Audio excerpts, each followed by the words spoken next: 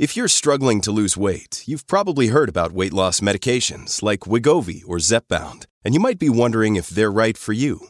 Meet PlushCare, a leading telehealth provider with doctors who are there for you day and night to partner with you in your weight loss journey. If you qualify, they can safely prescribe you medication from the comfort of your own home. To get started, visit plushcare.com/weightloss. That's plushcare.com/weightloss. plushcare.com/weightloss.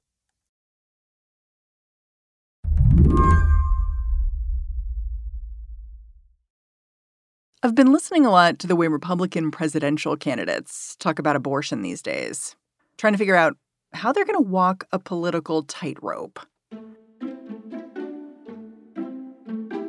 Their challenge looks like this. Most Americans do not want abortion to be against the law, but many Republican base voters do. It leads to a lot of awkward conversations.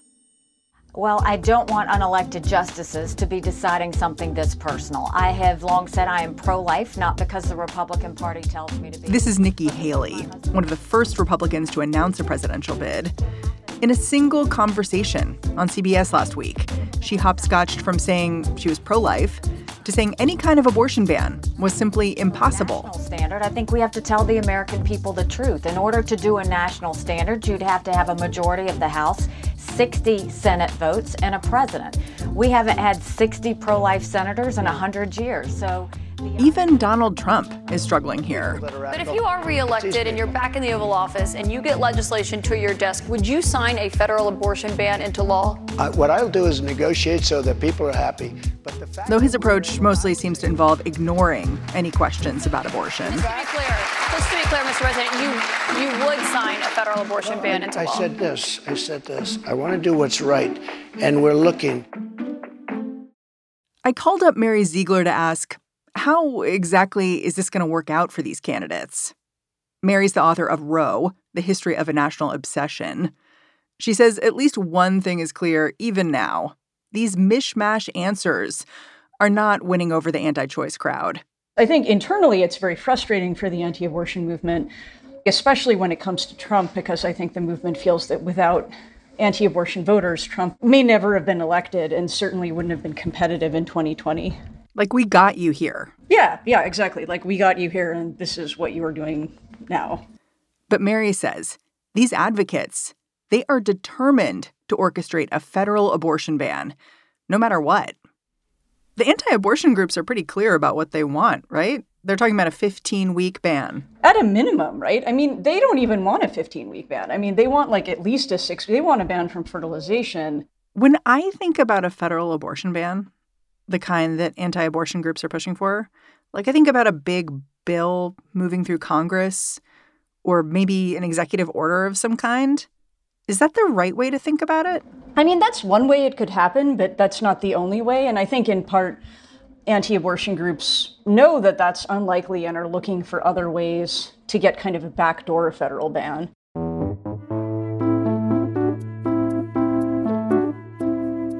The way the anti-abortion movement is seeing this now is that if there already is a federal law that could be viewed as an abortion ban, that all you need for that to be realistic would be a conservative enough Supreme Court to interpret the law that way and a conservative enough president willing to use resources to enforce the law. And it turns out this federal law already exists. Today on the show, the backdoor abortion ban you may not have heard of yet. There are signs it may already be on its way to becoming a reality. Presidential candidates and Congress be damned. I'm Mary Harris. You're listening to What Next? Stick around. This episode is brought to you by Discover. When it comes to your finances, Discover wants you to know they are the credit card that is always there for you. With 24/7 U.S.-based live customer service, everyone has the option to talk to a real person anytime, day or night. Yep, that means no more waiting for, quote, normal business hours just to get a hold of someone. We are talking real service from real people whenever you need it. Get the customer service you deserve with Discover. Limitations apply. See terms at discover.com/creditcard. This podcast is sponsored by Cloud Optimizer. As a business owner or IT manager, are your cloud investment costs going up and you don't know why? It's time for Cloud Optimizer. As you migrate your business to the cloud, what you're spending and why you're spending it can get a little hazy. But Cloud Optimizer clears up the mystery and puts the cloud to work for you. Cloud Optimizer starts by analyzing usage patterns, right-sizing resources, leveraging discounts you may not be aware of, implementing automation, and much more. And by reducing unnecessary expenses and maximizing performance, Cloud Optimizer guarantees you a savings of 5 times what you spend for their service. As you utilize cloud-based services more and more, you don't have to lose sight or control of your spend. You can stay agile, streamline your costs, and optimize your performance, plus save significant money with Cloud Optimizer. Make the cloud work for you with Cloud Optimizer. Get a free assessment and find out how much you can save by going to cloudoptimizer.com. Go to cloudoptimizer.com for your free assessment. That's cloudoptimizer.com. The federal law that could result in a backdoor abortion ban is known as the Comstock Act. It's 150 years old and made it illegal to send obscene or lewd publications through the mail. It also made it illegal to ship abortion pills or abortion-related paraphernalia. Originally, this law contained an exception for physicians, but that exception disappeared from the final text. And now some anti-abortion activists are making the most of that omission. In the Texas lawsuit looking to ban the abortion pill mifepristone, for instance, an initial ruling from Judge Matthew Kacsmaryk alleged that an abortion pill ban was supported by the straightforward language of the Comstock Act, which is still on the books more than a century after it was enacted. But Mary Ziegler says that interpretation neatly splices out decades of case law. This is a really broad interpretation of the Comstock Act. But if you adopt that interpretation of the Comstock Act, it essentially means you can't have any abortion in the United States at all. Because all abortions rely on things put in the mail, like you mentioned, like scalpels, surgical gloves, misoprostol, which is another way you could have a medication abortion. And so they're arguing essentially that the Comstock Act amounts to a national ban on all abortions. And it's worth emphasizing that national ban has no exceptions. Yeah. I mean, I've been struck by how bullish anti-abortion advocates have been when they've spoken to the press about this. Like, one of them talked to the Washington Post recently and basically said, the way I see it, we already have a de facto federal ban on abortion. We've just got to enforce it. They're asking, essentially, the federal courts to overturn what the precedent has been on the meaning of the Comstock Act since the 1930s. So it's a two-step process for them. They need a court to say that they're right about what the Comstock Act means and that all the federal courts that have interpreted it in the past, almost 100 years are wrong. And they need a Republican president who's not just willing to enforce it, but who's willing, to send a lot of people potentially to prison for 5 years in states that have protections for abortion and to use taxpayer dollars to do it. Because that's what the Comstock Act says. Like, if you violate this, you go to prison for 5 years. Yes. So let's go back in time and talk about where this law came from. It started with a guy named Anthony Comstock. It's named after him. Who was he and why did he grow so concerned about what Americans were getting in the mail? Yeah, Anthony Comstock had been a shopkeeper. He was a Civil War veteran. During the Civil War, he had become very concerned about the consumption of pornography by his fellow soldiers. And he was worried that the country was sort of awash in material about sex and that this was going to get into the hands of children, especially young ladies. And there were already some rules on the mailing of obscene materials, but Comstock thought they weren't strong enough. He wasn't sure they were going to be retained. And so he traveled to Washington, D.C., to Congress with his own collection of what he saw as obscene materials. All kinds of like pornographic stuff and abortion paraphernalia and contraceptive advertisements that he would just sort of display for members of Congress to show them how bad things had become and to call on them to pass some kind of federal law. And that's what we got with the Comstock Act. I mean, I think it's important to remind people where women were at this point. 1873.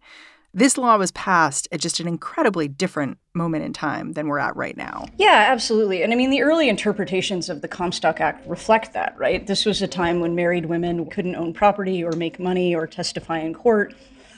That like marital rape was perfectly legal. A great deal of domestic violence was too. Women wouldn't be granted the vote. until decades after the Comstock Act. And that was reflected in interpretations of it because there was this real panic about the sexual purity of women that led to the banning of materials that were kind of surprising. I mean, so for example, one of the anti-vice societies in Chicago actually got in trouble for trying to mail a report about Vice, to its donors, because the Postal Service, some of the inspectors said, well, young ladies could get their hands on this material, and even if this is designed to get rid of Vice or to talk about how we ought to get rid of Vice, the very fact that it's about Vice could corrupt, innocent young ladies. So who did Anthony Comstock himself become once this law was passed? Anthony Comstock himself was given a kind of special role to enforce the Comstock Act. He was actually given a weapon he could carry to enforce the law. Like a gun? Yeah. He was sort of, enforcer number one of the Comstock Act. But there was also, I think, somewhat of a backlash against the Comstock Act at this point, in part because people began to see how it was being enforced in real life, right? They began to see that it was being applied in weird and kind of counterintuitive ways. Some of the people who were being prosecuted under Comstock were so clearly not the people even Comstock wanted. And other people that Comstock did want to prosecute, other people began to wonder if that was necessary. So instead of, I think, a repeal campaign, what you saw first was sort of an effort to promote a different interpretation of Comstock, what some people thought was a better interpretation of what the statute was supposed to be in the first place. But all kinds of stuff moves through the mail now. Pornography, sex toys, all that sort of stuff. So does the Comstock law functionally still exist? Well, I mean, I guess it depends, right? I mean, it's still on the books, but it hasn't been enforced for a while in meaningful ways. Obviously, it is against child pornography, for example. But against lots of other materials, it hasn't been. And there have been changes to the Comstock Act. So, for example, like the provisions on contraception were repealed in 1971. But even stuff that's still on the books isn't really enforced. And so one of the interesting questions that the courts have to figure out now, and Republican presidential candidates have to figure out now is, does it matter that the law hasn't been enforced in a long time? Yeah, essentially, like, can you keep a law in the kitchen drawer and pull it out 100 years later when you'd like to use it again? Yeah. And also when you're using it to put people in prison. If it's a criminal law, that feels like the stakes are different.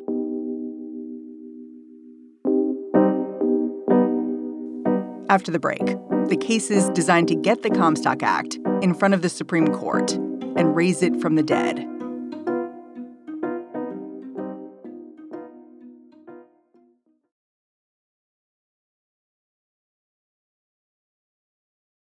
Mary Ziegler says it's still not clear just how the courts might end up reviving the Comstock Act. But the cases are coming. It's just a matter of when. Two advocates in particular are looking to force the courts to go on record about what exactly the Comstock Act requires. A lawyer named Jonathan Mitchell and an advocate named Mark Dixon. Together, they're trying to convince conservative towns in liberal states to enact ordinances that enforce Comstock. So far, at least 4 cities, 2 counties, and 1 town have pledged to become so-called sanctuary cities for the unborn. Mary Ziegler says all these ordinances, they're actually a clever bid to get sued and bring Comstock in front of the Supreme Court. Because if you read the letter of the law, it's clear how it would trigger a national abortion ban. So it says, for example, that every obscene, lewd, lascivious, indecent, filthy, or vile article, matter, thing, device, or substance is unmailable. And that includes every article or thing designed, adapted, or intended for producing abortion, as well as any article, instrument, substance, drug, medicine, or thing which is advertised or described in a manner calculated to lead another to use or apply it for producing an abortion. I mean, adapted for abortion, right? That includes things that aren't abortion drugs, right? That includes things like methotrexate, which is a chemo drug, or things like rubber gloves. Like, it doesn't even need to be an abortion drug, just something that could be used for an abortion. So essentially what they've realized here is that you have a lot of conservative judges who say, we're textualists, right? We don't care about history or precedent or anything else. We just care about what the text says. And if they're really going to be self-proclaimed textualists about it, the plain text is really broad, right? So that's, I think this is a clever strategy in that way. Mary says the Supreme Court likely realizes that approving a nationwide abortion ban might look somewhat hypocritical, given that in their Dobbs decision, they said states should be deciding how to regulate abortion. It's just not clear if that would stop them from acting. Yeah, I mean, I think, so it would look really bad, right? I mean, it would look really hypocritical and it would be really embarrassing. The court could say, well, we're just interpreting a statute here. We said the constitutional question should be left to the states. This isn't the constitutional question. We're just interpreting the Comstock Act. Like, there are ways they can tap dance around it legally that may or may not be persuasive, but at the end of the day, right, the optics would be terrible. On the other hand, is this a Supreme Court that cares about that? Probably not, or maybe not, right? I don't know. The Comstock Act, if the court interprets it this way, would go a lot further than what the court did in Dobbs, because this would not be a situation where you had a kind of safety valve for the pressure and anger that such a decision would produce. And that safety valve thus far has been people can travel to states where abortion is legal, people can get abortion pills in the mail from states abortion is legal, right? This would mean no abortions in effect anywhere, with no exceptions. It's not clear. I mean, women could theoretically and other pregnant people could be punished under this. This is just you can't mail it and maybe you can't receive it regardless of who you are. It would potentially, again, sweep in lots of other drugs. Again, I'm sure a Republican president would commit to not enforcing it against certain categories of people if that would be seen as too unpopular. But still, if you're someone like Brett Kavanaugh who sort of fancies yourself a reasonable person on this, like someone who's not at either extreme, this interpretation of Comstock is not that, right? This interpretation of Comstock would lead to an outcome much more extreme than voters would ever embrace, even in many red states. Yeah.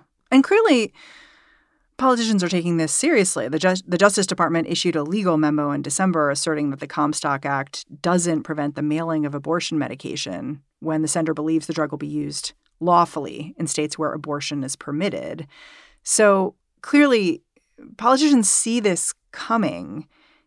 Is there a movement to finally repeal this thing in Washington, do you think? I do. I mean, I think there's been a kind of interesting back and forth about the mifepristone litigation and the repeal of Comstock, right? Because on the one hand, Democrats don't want to have a debate about repeal where they equate the actual statute with Jonathan Mitchell's interpretation of the statute before the Supreme Court has had a chance to weigh in. On the other hand, Democrats know that the Comstock Act is basically lying around like a loaded gun because no matter what it actually says or what the history tells us or what the precedent is, you can try to revive it and make it mean what you want if you're conservative. And so I think I believe there is going to be a repeal movement. What's interesting is just the timing of it, because I think you have different pushes and pulls. Like, this would be a great election issue for Democrats. On the other hand, there's all this litigation. The courts could be done at some point, right? The Supreme Court could weigh in and say Comstock either means X or Y, and then maybe we'll see politicians move. But we don't know when that's going to happen. Do you think Comstock is part of conversations anti-abortion groups are having with politicians at this point? Oh, yeah, totally. I mean, we see this all the time. We saw a group of conservative AGs essentially threatening Walgreens and CVS and saying, hey, if you all want to dispense mifepristone, that's great, but just know the Comstock Act is there, and if a different president is in office, they're going to come after you. We've seen some Republicans in Congress say the Biden administration is wrong and the Comstock Act is a national ban, so there definitely are those conversations happening. I have not been a fly in those rooms, and so the interesting question is how Republican politicians are feeling about that, right? On the one hand, they may be happy about it because there's a national ban. They can say, hey, we didn't, our hands are tied. This is just already the law. On the other hand, it is going to put them potentially in the position of having to go on record about what they think about it, right? Are you frustrated that Congress hasn't already repealed this thing? It just seems like a failure of imagination to leave it on the books. I agree. I mean, the fact that Congress didn't repeal the Comstock Act years ago is kind of amazing. I mean, I'm heartened by the fact that there's some interest in doing it now. But yeah, I mean, I think there was a lot of moments when you would see members of Congress essentially saying, we're just not that worried about abortion right now. Like, we're going to focus on healthcare. We're going to focus on all this other stuff because we've got Roe v. Wade in the bag. And it's just sort of unimaginable that people would do fill in the blank, whether fill in the blank is overrule Roe or enforce Comstock or whatever. Like, we basically don't need to worry about that because that's not going to happen. It would seem at a certain point that, so many of these things were happening that people would, would essentially say, well, wait, maybe it is possible and maybe we need to do something. Mary, I'm super grateful for your time. It's always great to talk to another Mary, and especially to you. Yeah, of course, my pleasure. Mary Ziegler is a law professor at UC Davis. Her latest book is Roe, The History of a National Obsession. And that's our show. What Next is produced by Paige Osborne, Elena Schwartz, Rob Gunther, Madeline Ducharme, and Anna Phillips. We are led by Alicia Montgomery with a little boost from Susan Matthews. Ben Richmond is the Senior Director of Podcast Operations here at Slate. And I'm Mary Harris. Thanks for tuning in. I'll talk to you tomorrow.